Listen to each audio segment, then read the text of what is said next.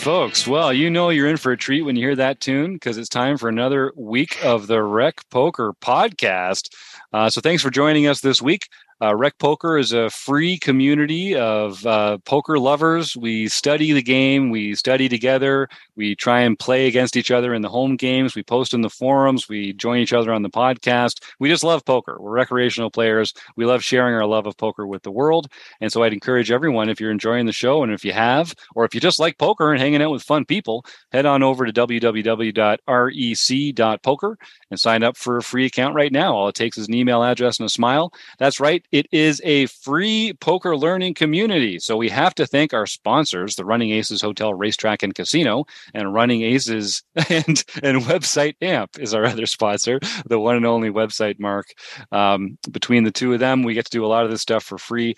We also do have a premium membership program. And if folks want to get involved with some of our more advanced training materials, some of our enhanced social community activities and things like that, you can use the code RECPOKER to get your first month for only $5. And it's only $15 a month after that. And I guarantee you that is the best value available in the poker market. So my name's Jim Reed. I've got the best job in the world. I get to hang out here with Wrecking Crew members every week and talk about poker strategy. If you'd like to learn more about me or the other members of the Wrecking Crew, you can go to rec.poker/crew, or you can just hear about them here, starting with John Somsky. I'm John Somsky, and I am Poker Geek MN everywhere.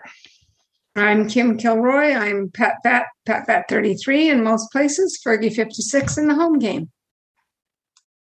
And I'm Rob Washam, and I'm Radman 50 just about everywhere. And every week, we love it when our premium members come and join us in the conversation for our forums edition of the podcast.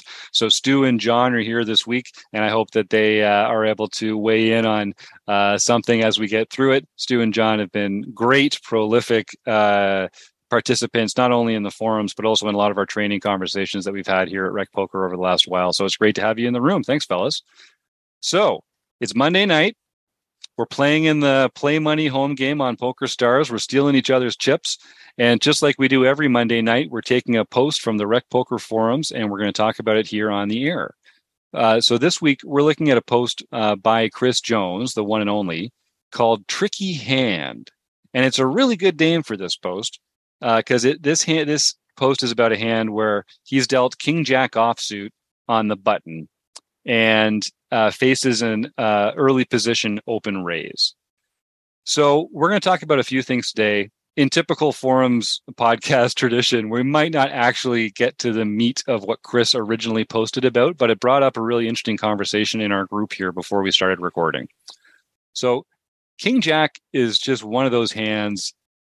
There's so many things you could say about this kind of hand. It's an implied odds nightmare hand. It's the kind of hand where you're going to get reverse implied odds. It's the kind of hand where you're typically going to lose a big pot or win a small pot.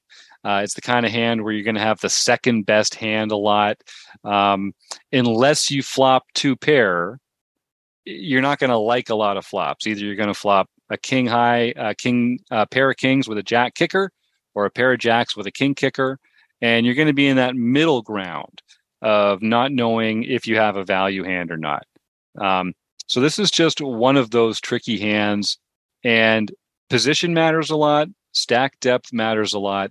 And the position of the other players matters a lot too in their range. And that's even before we even get post flop. So I think for the group tonight, we'll kind of just talk about pre-flop, some of the hand qualities and characteristics and some of the factors at the table that might allow us to choose to play this hand in some circumstances and not in others. So one of the things we talked about, and I know Kim Kilroy has got a couple different solver outputs up there that we can get into a little later, talking about sort of the must-dos or must-do-nots when it comes to this. Solvers are great at having those absolute rules. But I'll just start. When I'm thinking about King Jack offsuit, it's a hand where I really don't want to play a big pot with King Jack offsuit. Like I said at the top, it's going to be a hand where if you're playing a big pot, it's with someone who has a better hand than you do. So it's hard to win a big pot with King Jack. For the same reason, it's not going to be a hand I want to play out of position very often. playing out of position with hands like this, a lot of offsuit Broadway hands or one pair hands, you're going to kind of find yourself in that same jail where you've against part of your opponent's range, you've got a value hand, but against part of their range, you're drawing dead in a lot of cases, and it's just going to be hard to know where you are without making some expensive mistakes with a hand like this. So when it comes to how to play it, I don't know if the rest of the group has some ideas about sort of some rules that they have or some factors that they like to consider. I know, Rob, why don't you jump in? You got something? Well, I hate King Jack. We were talking about this before we went live. It's just one of those hands that are just so difficult to play. When I do end up playing it, I'm very, very careful about the run out and how, it affects, my range or the strength of my hand versus his range. King Jack is a hand. It's a lot like Ace Jack. If you're sitting there facing a pre-flop raise, King Jack and Ace Jack are just kind of like they're second best to those hands that those people are coming in for a raise in early position. So what I like to do with those types of hands, if I'm, let's say I'm on the button, I have Ace Jack or King Jack, and somebody early position raises, I'll go in for a 3-bet and fold to a 4-bet. Mm-hmm. It kind of clarifies where you're at a little bit more. You use it as a bluff, and a lot of times you're just going to pick up that bet plus the blinds, and it's going to be sweet. And if they do end up just calling, well, now you've kind of get an idea that they're not really capped, or they are capped. They don't have necessarily those aces or those kings or those queens anymore. So now you have a little more clarity of where you are at. So I like with those types of hands, especially in position, to just a 3-bet bluff and be happy to fold to a 4-bet. I like Rob's line of thinking. However, he did say 3-bet versus an early position raise, and I do not like that. I would just throw this hand away versus an early position raise unless I was suited, and then I would call as a suited hand on the button, especially when I have position post flop. I think that it's a really good 3-betting hand, like he says. If it's a late position raise, it's a really good bluff 3-bet hand. So, and as for opening, I often throw this out early position anyway to open, and I might open from middle position on with King Jack offsuit. And like I said, I just think King Jack suited is just a better hand on the button if you're just going to call an early position raise. And I personally wouldn't use it to 3-bet bluff an early position. I would use it to 3-bet bluff a later position. Yeah, it's a nice candidate for that 3-bet bluff. And we've talked about this on the show before because it's got blockers to some of those really good hands that your opponent's going to have. Pocket kings, ace king, pocket jacks, just it being less likely that they have those hands is good for you when you're using it as a bluff. And I think, as Kim was saying there earlier, and just like Rob was saying, when someone opens from early position, they're going to be doing it with a very tight range. So they're going to be doing it with ace king, pocket kings, ace queen, king queen maybe, but they're not going to be doing it. And all those hands have you crushed. They're not going to be doing it with some of the hands that are worse than yours, like king 10, king 9, jack 8, those dominated hands. You're going to be the one dominated. And so I like this idea of Rob's of using it as a bluff 3-bet because it makes it less likely that they have those good hands. And you're comfortably folding to a 4-bet every time because you're behind their 4-betting range. And also, like Rob says, when they call, well, now you're actually maybe even ahead of part of their range because the hands that they call with are those kinds of king 10, queen jack kind of hands where now you're the one that's got them pipped. So just by making it that 3-bet, and not every time, but as a part of a mixed strategy, that can be really valuable. Rob? I think one thing we didn't talk about is stack depth, right? Yes. I think stack depth is important. Obviously, if you're short stack, the 3-bet bluff is not a preferred method of playing that hand. Good point. And I agree 100% with Kim. If it was suited, I'd just call. because it plays so much better suited. You get a lot more board coverage. You got those flush potentials and things like that. But offsuit, yeah, I definitely would not play it in early position. Let's just say we're 100 big blinds deep. We're at the beginning of a tournament, right at the beginning. King Jack is that hand that I'm going to fold into early to mid position and not really start doing anything with it in a raise first in spot until probably the hijack or the cutoff. Yeah. So I'm expecting my opponents to do that also, but depending on the field you're in, you might have some people that are going to get splashy. Then you may want to use that as a deep stack as a 3-bet bluff. Yep. I like that. And, as we always say, they're not making any more good hands. They're not making any more aces and kings and queens and ace king. So if you want to be 3-betting with a wider range or with a polarized range, then you have to choose not good hands to do it. And then you should be choosing hands like this that have a bit of a blocker value, that have some playability when called because they can make that Broadway straight, which is the nuts, and that's awesome. But that you're also comfortable folding to a 4-bet, which is, I think, why some of those stronger hands might actually even play better as a call because you don't have to worry about getting blown off your equity. Even the King Jack suited hand that these guys are talking about here, you can actually call with that. Because you don't want to get 4-bet. If you do 3-bet, you can actually see a flop. That suitedness, listen, it only makes a difference of 3% to the equity of the hand, but it puts you in a position of being able to play it with a lot more options on the flop when you can add a flush draw or a back door to it, especially if your opponent's going to be that sort of face-up player that is not continuing a lot from out of position. So, King 10 offsuit is actually my least favorite hand, Rob, which just like one pip worse than this one. But they're cousins, and they get along really well. And I don't like either one of them. I wouldn't invite either one of those cousins over for Thanksgiving dinner at my house. I don't want to play with either one of those bums. Forget it. What about if you were in the blinds? Would that change how? So we'll talk about a few different stack sizes and scenarios here. But we're saying if you're 100 big blinds deep and you're on the button, it's one of those spots where maybe you play it as a 3-bet bluff occasionally against some opens.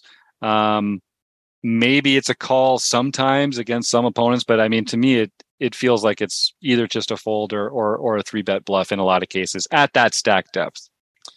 At that deep a stack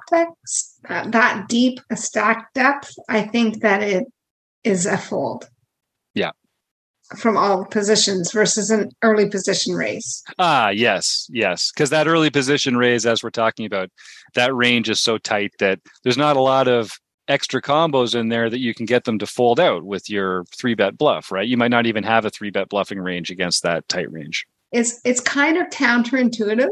People think that, I have 100 big blinds. I have King Jack.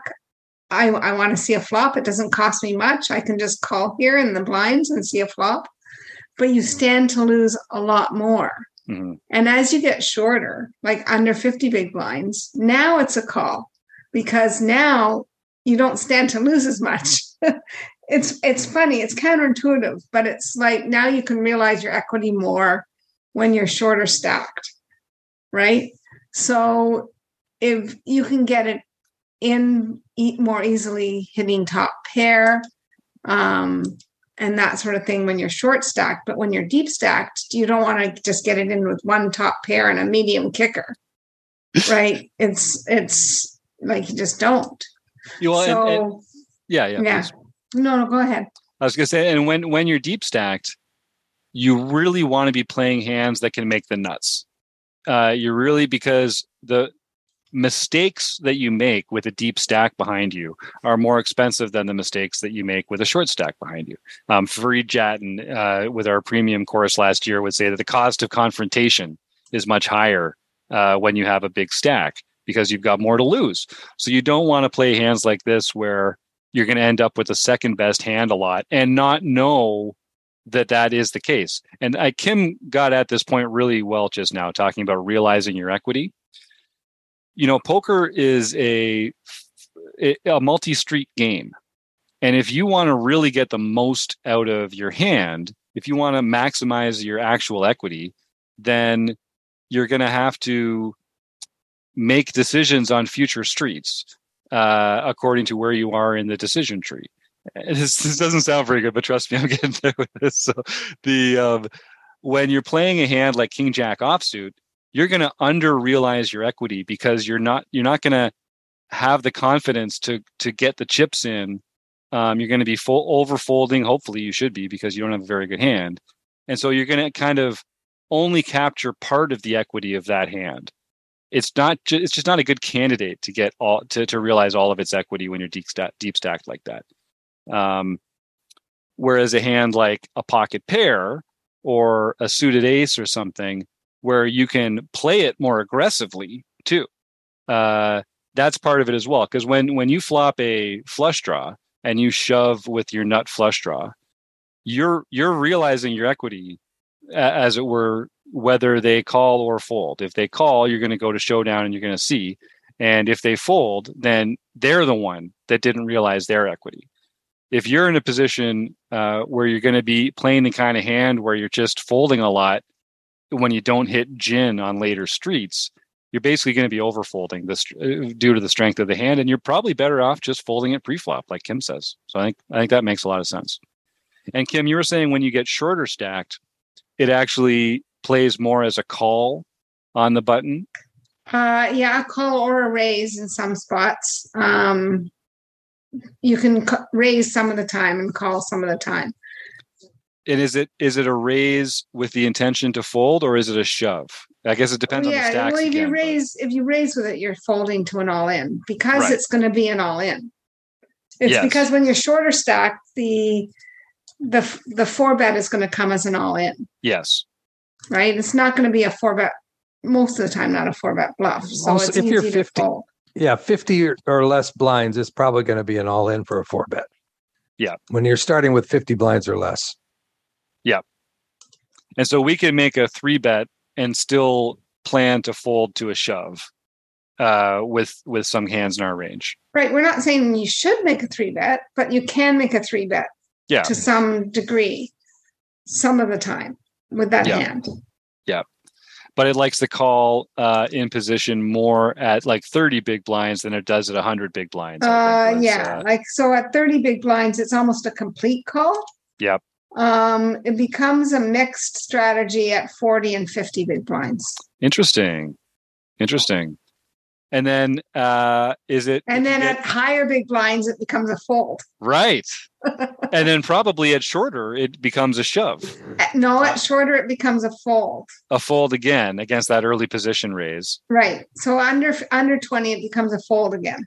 I find this part of poker so interesting. So if you think about like the right way to play this hand, and again, just in a vacuum. So we're just talking about in this vacuum of we're on the button, someone makes an early position raise. At 100 big blinds, it's saying that hand isn't good enough. You're going to get reverse implied odds. You should probably just fold that hand. As you get down to 50, it says, okay, well, you can 3-bet sometimes, but actually you can call it sometimes too, because now maybe you can stack off with a pair. As it gets a little shorter, it's like, oh no, just call. You can just get one pair and stack off here. And then as you get shorter again, it's like, no, you want to fold again. We don't even want to be playing this hand for stacks right now, because it's a second best hand. Yeah. So what that teaches us all is poker is hard. Yes, it's true. It's true. And there's so many factors to be considering in every given spot, right? Like, I think it trips me up all the time just because I don't know which factors to emphasize in my own reasoning.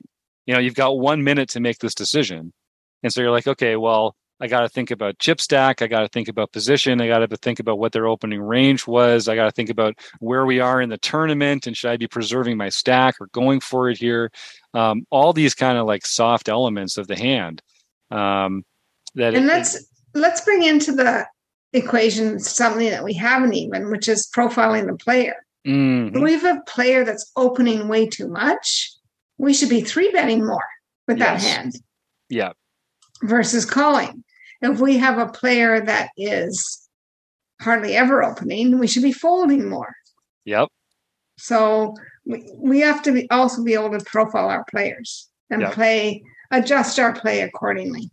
Yep, that's another one of those factors that we have to sort of decide which ones to prioritize when we're thinking about that. Rob, did you have something else there? Well, I was going to say we should be thinking about that before the hand starts. Good point.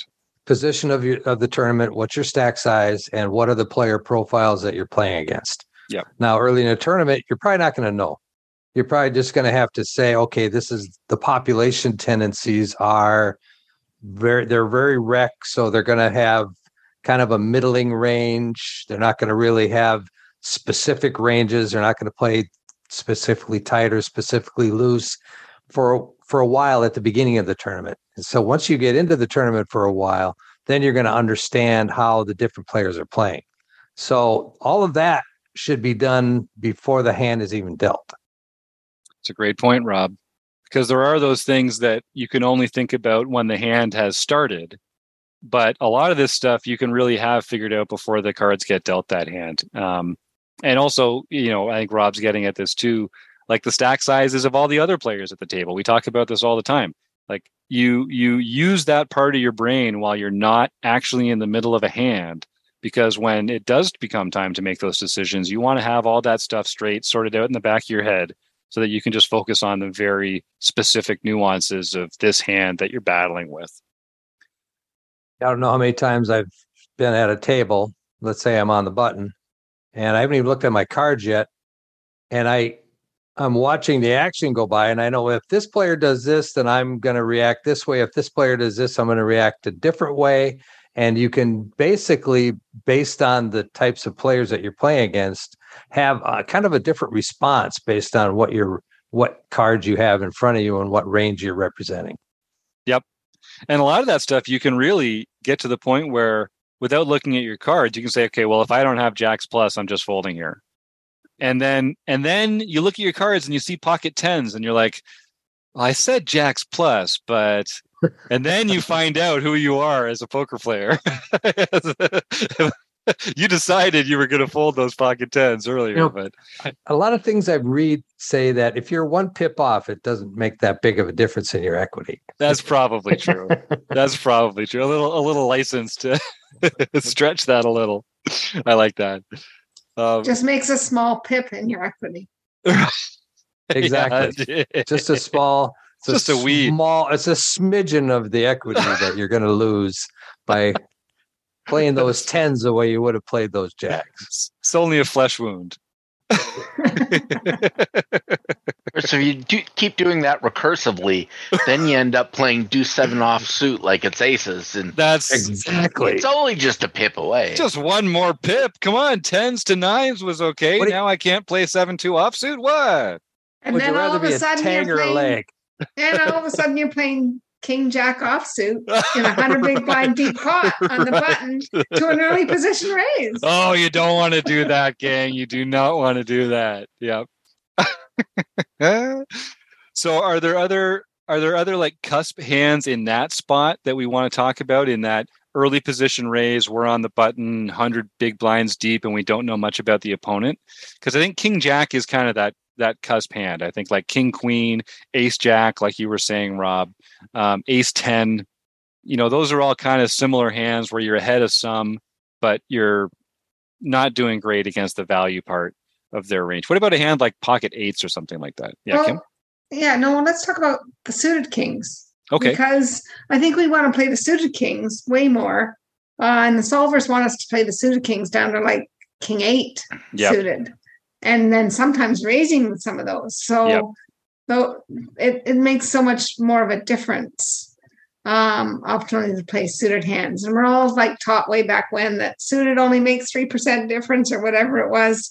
But it makes a lot of difference because now in poker's today's game, it's all about backdoor stuff. So you hit one of your card on the flop, you can play it more aggressively than back in the day where it was just, I don't hit like the nuts or the nut flush or whatever, I can't play. So that makes a difference, playing suited. So, and as for, I think pocket 8s, you're always going to play them. I think pocket 7s and down, it's going to be maybe sometimes, but yeah. Yep. I think I struggle a lot in that situation with those types of hands, understanding, should I be raising here or should I just be calling? Calling seems so weak, especially when you're on the button against an early position. It's like, you got your pocket eights. You don't really want to raise with them because, the early position guy can have that so crushed. But at the same time, then when you call, you go, well, geez, I just told him I got pocket eights. Yeah. It's such a weird spot to be in. So bottom line is, when you're in those types of situations, is to, if you're going to call, just be very careful. Mm-hmm. Don't get carried away with the strength of your hand in a vacuum. Make sure you're understanding the range you're against and the board. What does a board look like? Obviously, if you spike an 8, you're doing a happy dance. You're jumping around your chair. You're having a good time. You're throwing your chips in the middle. Everything is great. But if you don't get that 8 and then you get a couple of overcards, you got to be very, very careful how you play that hand, and don't overvalue that hand. Mm-hmm. Make sure that you understand that all you have right now really is a bluff catcher. If the flop comes queen 10 7, you're hoping that he has ace queen because you're ahead right now. So when you face that C bet, you're hoping that he has ace queen, but it's just a bluff catcher. You can't get real aggressive with it. And then to something Kim said about the suited cards, and then going back to what you said about equity realization. I think that, there's not a lot of equity difference between a suited hand and an unsuited hand, but the ability to realize that equity with a suited hand is much greater when you can see one or two of your suit on the board. It gives you a lot more ability to actually realize the equity of the hand. I think that's a great point. Kim, did you have something there? No, just that sometimes I would say it's a good idea to 3-bet the 8s on the button, because now you can take a lot of flops away from the early position raiser. Yep. If you haven't been 4-bet, now you've they probably don't have aces or kings, and probably not ace king. So on an ace high king 5 flop, you can still play it more as a C bet and you don't even have to play it as a big C bet. And it gives you an extra chance to win with your pocket 8s versus. Yeah.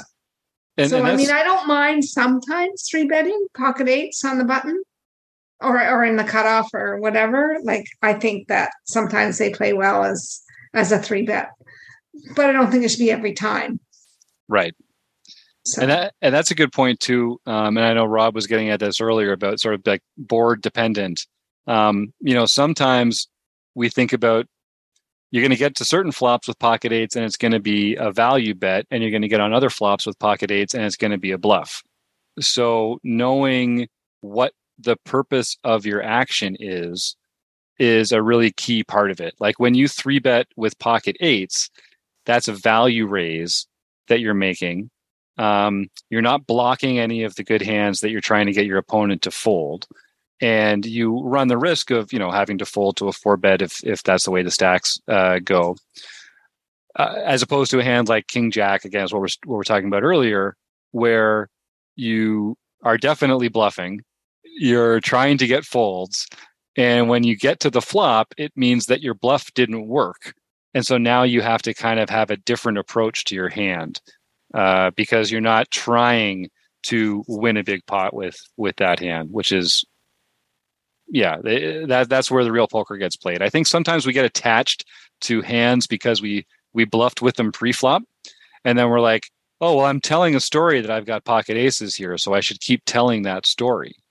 And there's an element of truth to that, but the fact is, you actually don't need to bluff all the way through a hand at the same high frequency on every street. Like you should be mixing your bluffs and your value hands differently from street to street, depending on the action, and we maybe that's a whole other podcast that we could do an episode on sometime, making that mix of value hands and bluff hands depending on what kind of size you want to make your bets and raises. I think that's its own podcast. Right, and it's important to realize that when you're 3-betting your eights on the button versus an under the gun raise, you're 3-bet bluffing. And you're trying to get hands like ace queen offsuit, ace jack offsuit, king queen, or king jack suited, all of those hands that have good equity against your eights to fold. Right? So that's what you're trying to make happen. When you 3-bet eights versus a cutoff raise, you're 3-betting eights as value. Yeah. So it's important to sort of recognize all of those parts of a hand, right? Yeah, there's definitely that late position player is going to have a lot more combos of hands in their opening range that they're going to fold to your raise. So it's going to have that effect. It's going to have the effect of being a value raise. Was that something, John? Is that something that we talked about in a forums post a while ago? That it's a value bet if it gets called by worse, and it's a bluff if better folds. It's like doesn't really matter what you plan for it. It's just how it gets. I think that was right. I think that was John posting that in the forum. Michael Acevedo talks about you don't bet for value or a bluff. That's the result. Right. You bet to either realize your equity or deny your opponent's equity is basically the reasons that you bet. And the results is either you bet for value or you bet for a bluff. That's a bluff. Yeah. I think that is a different way of looking at it. But I think that's a good way of thinking about it, because ultimately, your opponent has this entire range of hands and you're ahead of some of them and you're behind others. So they're going to, you play this hand a million times against them. They're going to respond differently with every hand in that range. And against some of them, it's going to end up being a value bet. And against some of them, it's going to end up being a bluff. So the best thing for us is when they can fold a better hand. That's just always the best thing for us. If we can get someone to fold a better hand than ours, then that's good work done. Work well done by us. So I guess that's another reason why we might choose to call with a hand like ace jack suited, but 3-bet with a hand like ace 10 offsuit or something like that, or king queen or king jack or something like that, because ace jack, the better hands are not going to be folding. It's going to be hard to get ace queen, ace king, the big pocket pairs to fold. So when you're 3-betting with ace jack, it's kind of like a weird middle of your range, your value range kind of 3-bet. If you're 3-betting with ace king, you're hoping to get called by worse, like ace queen, maybe even by ace jack. And if you 3-bet with ace 10 offsuit, ace jack offsuit might fold. But that's why hands like ace 5 suited are such a good candidate for this 3-bet, especially when you're in position and deep stacked, because you still get that blocker value. You still get some of that playability post flop. You're behind when they 4-bet, so you can comfortably fold, right? Those are the three things we were talking about. And people will fold better hands. If someone does open ace 6, ace 7, ace 8, ace 9, ace 10, they're probably folding those to that 3-bet. So you'd be more inclined to call with some of those better aces, keep those hands in their range so that you can beat them post flop, and 3-bet with those weaker hands like that as well. I have a question for you. You 3-bet, they 4-bet. How quick do you push the fold button or in a live tournament, throw your cards in? Do you pretend like you had a really tough decision, or do you just automatically just throw the cards in? I'll be honest with that's a metagame thing, right? It is, but I have a real answer for me, especially if it's early in the tournament. I don't want my opponents to know that I have a range of hands that I open with expecting to fold. So I never insta-fold when they raise, because I almost want to be like, oh, well, what am I going to do now? Because even just the notion of having a hand, I'm going to 3-bet this and fold to a raise, you're already kind of outing yourself as someone who has thought at least a certain level of sophistication about what the purpose of raising is, and that kind of stuff. Thinking about ranges, oh my God. So I honestly, I do wait. I do wait a couple seconds, and I just like, well, I guess you got it this time, and toss them in.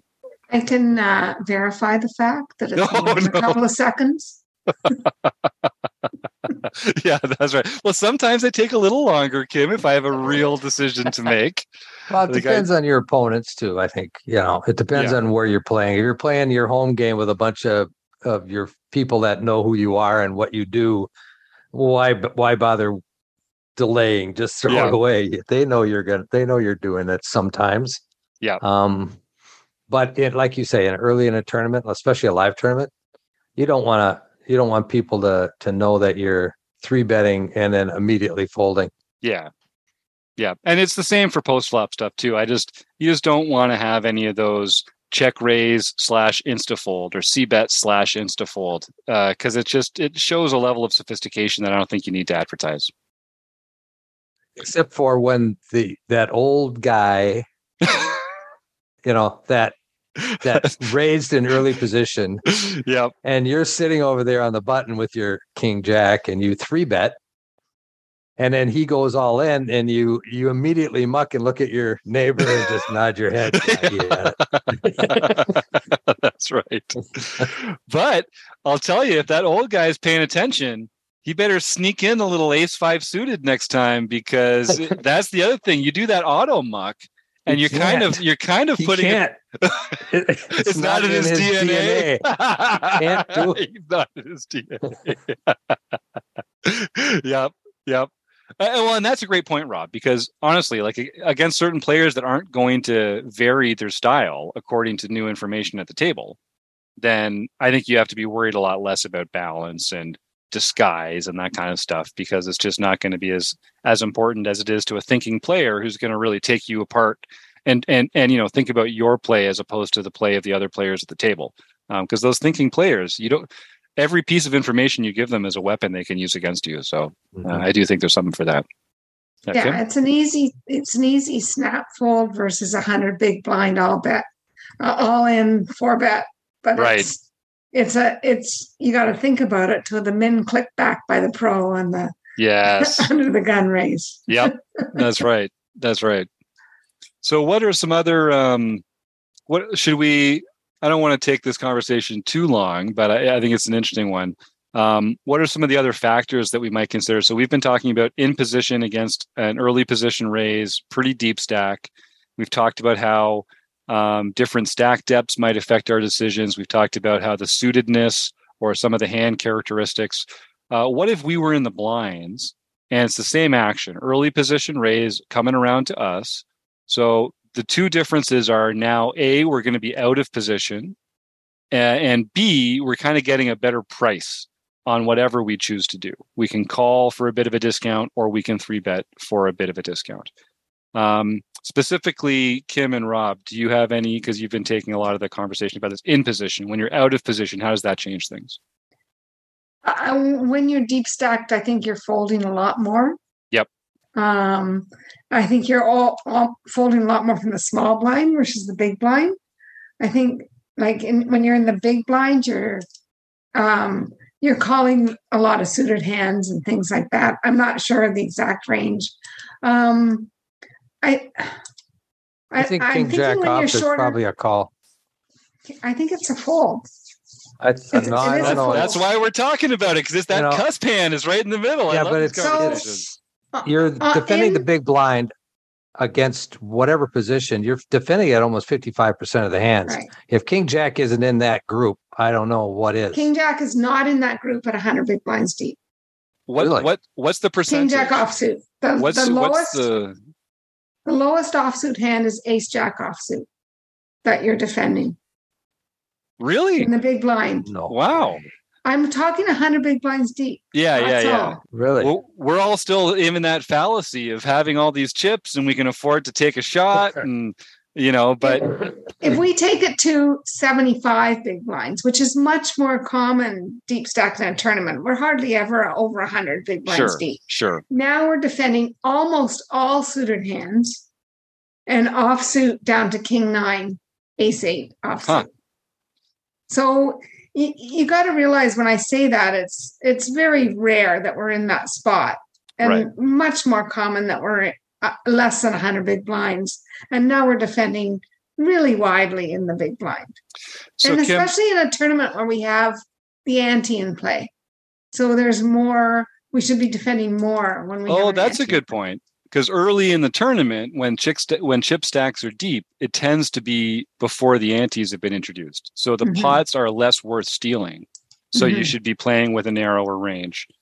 Kim, what are some of the hands? So let's say at 100 big blinds, we're in the big blind, and we see an open from early position. I also thought King Jack would be one of those let's hit a flop hands. What are some of the worse hands that aren't the offsuit aces? Like what's the I'm like Rob. I thought our total calling range would be wider there as a percentage. What's the total percentage that we're supposed to be defending in that spot? I don't know for sure. I don't have that up. I have 75 big blinds, and then I have 100, but it's cash, so there's no ante involved. So we have to. It's somewhere in between the 75 and the 100. Somewhere in between. So if I was going to guess, I would say maybe King 10 offsuit some of the time. And King Jack offsuit some of the time, but not all the time. And this is in that 75%, 75 big blind range is what you're saying? Well, in the 75, in the 75 big blind for sure. But if you're saying 100 big blinds, I think it's somewhere that those cusp hands might King 9, King 10, King Jack, some of those fall off. Yep. No, but it's somewhere when we get to 75 that they are in there as a defend. And we are talking, before we started recording, we are talking about this. The solver often will put out a mixed strategy where it's like fold 74% of the time, call 24% of the time, and 3-bet 2% of the time. When we look at that as recreational players, we mostly just say, okay, just fold. It's mostly saying fold. So you can work about, you can call sometimes if you want, you can 3-bet sometimes if you want, but mostly it's going to be a fold. Sometimes they have a solver output that's like 55% you bet this size and 45% you check. That's truly a mixed strategy. But something like this where it says you should just mostly be folding hands like this, that's one other good point. Don't worry about over folding these cusp hands, because the amount of EV that you will gain by playing them correctly all the way through the hand is pretty small. The amount of EV that you will lose by playing it incorrectly is much bigger than that. And when you fold, all you give up is that little bit of EV that you would have gotten from playing a cusp hand perfectly. And so you're just not giving up that much by turning that opportunity down. Right. That's a folding mistake. Folding mistakes are generally going to be good mistakes to make in spots like this, where you're just declining to take a marginal hand and try and wrest the most possible EV out of that bad hand. I really encourage people to just fold, pick a better spot. We don't know how to make the most out of that hand anyway. We're more likely to misplay it than to play it perfectly. So you're not giving up that much by passing. Right. And I know I've said this before, probably more than once, but don't bet half pot. No, never want to do that. Not that. But what I wanted to say was, it's really counterintuitive, because when you have lots of chips, you want to defend your big blind widely, but just fold. Yep. And as you get shorter, start defending your big blind wider and wider. And as you get quite short, like 30 big blinds, less than 30, you should be defending almost everything you're dealt to in the big blind versus one raiser. So it's counterintuitive to what people want to do. They have 100 big blinds, 200 big blinds to start a tournament. They just want to defend everything in the big blind. And you should just be folding almost everything in the big blind. And then as you get shorter, you should just defend almost everything that's suited and most of your other. And I would suggest people look at the at the charts to sort of get an idea before they go and play a big tournament of where you're defending your big blind, because you're going to be mostly in hands in either late position or in the big blind. So like sort of learn those hands and learn those ranges before you go play. Yep. And note that Kim's not just talking about King Jack offsuit here. We're talking about your entire range when you're deep stacked. You should be defending less at 100. You should be defending the big blind with fewer hands at 100 big blinds than you should at 50. Because being out of position post flop with a second best hand, you're just more likely to lose chips than to win them against that stronger range that's going to be playing in position against you with a stronger range, and often also with the initiative on their side. So it's just look, any poker hand can flop 2 pair. Any hand, well, not the pocket pairs. Most hands can flop 2 pair. And so if your theory is, I'm just going to call with this hand because every once in a while I can flop 2 pair and really put one up on my opponent, you really should be doing that with every hand. Like now that ceases to become a meaningful variable now, because literally every hand but pocket pairs can flop 2 pair. So if you're ever saying to yourself, oh, but if I flop 2 pair, boy, I'm going to really ring it up on them here. Well, then you should look, it shouldn't matter what 2 cards you have in your hand. So then you got to go to the next level and be like, okay, well, since I could always flop 2 pair, let's get a little more detailed about what is it about this hand that makes it a good candidate for this action that I want to take. And, when you're in the big blind, when you're going to be out of position, deep stacked, it's not going to be a lot of those. It's not going to be a lot of those second best hands. So what kind of characteristics do we want to play in spots like that, gang? Probably things like suited aces, like we were talking about, hands that can make the nuts, pocket pairs where we're going to have really easy decisions, even out of position post flop where we either hit a set or we didn't. Some suited connectors are nice to play in that way because you're going to get a lot of different ways to play your hand. But again, you're going to be, if you're playing against an early position raise, there's always that danger of you having 6, 7 of hearts and they've got ace, queen of hearts. It's a lot easier to get flushed over flushed when you're playing out of position with those smaller holdings. I just think that one of the things you need to always be aware of, if your opponent is willing to put a lot of chips in the middle, they more than likely have a hand. Yeah. And if your hand is second pair or top pair weak kicker, I would not get married to it. I would say, I think I might look for a better spot because he's willing to put a lot of chips in the middle. It's very easy for him to have a hand that has you dominated. Yep. And I see a lot of people go down to the river because they just don't believe. They can't believe that they finally hit a hand. They hit something. They made a part of a hand, a top pair or a middle pair and a good kicker. And it's just, I can't believe that he has a better hand than me. I'm gonna find out. And if they put a lot of money in the middle, they have a better hand than you, and you just lost a lot of chips. Yep, it's true.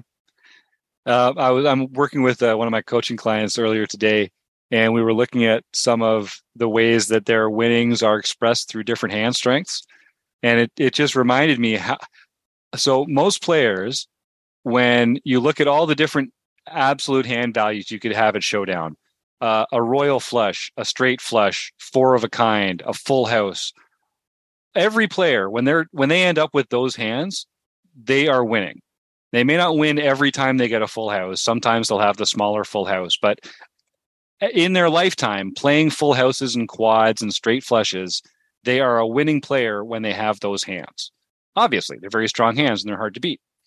A lot of players are also going to be winning players when they have 3 of a kind, straights, flushes, 2 pair, because those beat a lot of hands. So most players are winning players when they have those strong hands. This might be counterintuitive, but 1 pair, if you're a player that goes to showdown with 1 pair, a lot of the time, a lot of the databases that I look at players are a losing player with one pair hands. In their entire history of every time they've played a one pair hand to showdown, they are a losing player in that spot. And it's not because the hands are any weaker than the other players who are getting to showdown with one pair. It's how they're playing their one pair hand against their opponents. And it's just like Rob is saying right now. If your opponent's shoveling chips in the middle, one pair is a losing hand. It doesn't matter how good a pair it is. Over pairs. If your opponent's shoving chips in the middle on Jack 8-4, and you've got a pair of aces, and you bet and he raises and you re-raise and he shoves, sorry, kid, like you're dead. So we're talking deep stacked. Let's caveat that. Yes, good point. Good point. Yes, that's true. 100%. Yeah, we've been talking 100 big blinds, so I was kind of in that vein of, let's not get carried away when you've got a big chip stack, because if they're shoveling chips into the middle, you can decimate your stack in a hurry. And there's forum posts out there. I know I put them out there. John has put them out there. We've all put those posts out there where early in a tournament, you've decimated your stack because you got carried away with a hand that you shouldn't have. Yep. And just one pair of hands. They feel strong to us. And so we play them strongly, but often we're value owning ourselves with those one pair hands. And we should probably, against certain opponents in certain spots, we should probably be treating them more like bluff catchers, choosing to check back a street, making it a small ball hand. Just because, it's not a kind of hand that wins big pots. All right. Well, I think that was a pretty good. We found a few rabbit holes. I feel sorry for Chris because he actually had a hand that he wanted some advice on post flop, and we're not even gonna touch that. Sorry, Chris. When next time you want to make it onto the show, he probably shouldn't have played at post flop, right? Good point. Well, honestly, that's true, because just like we're saying, you get into these spots post flop where to actually get your EV back out of the hand that you put in by playing it, now you've got to make all these hard decisions. You got to actually play poker, and that's hard to do. It's like John? They were about 60 big blinds effective, as it turns out. So right. No, that's in that no zone, I think. John Somsky, did you have something there? I was going to make a joke, but I forgot it now. It was probably about Chris not being good enough to get the EV out of King Jack offsuit post flop.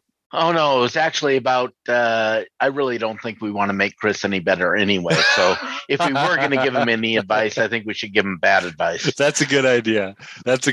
Well, Chris, if you're listening, just keep it up. Keep up calling with that King Jack on the button against that early position raise. And actually, Chris is one of the people that I think probably could turn that into a winning play. But for the rest of our listeners out here who are not the director of membership content here at Rec.Poker, doing all the seminars and putting a lot of our teaching material together, then I think, you're probably better off just turning that spot down. And you'll trust me, they're going to keep dealing cards. You're going to get another hand very soon, and that might be a better spot for you to take a shot. Well, I think we should probably roll on out of here, gang. This was a really fun conversation. I never know what we're going to talk about when I show up here, but we didn't let Rec Poker Nation down on this one, I don't think. That was a fun one. So without any further ado, I got to thank Website AMP and Running Aces Hotel, Racetrack, and Casino. Chris for putting that one in the post. John, Rob and Stu, Kim, and all of you, the listeners, thank you so much. See you again soon.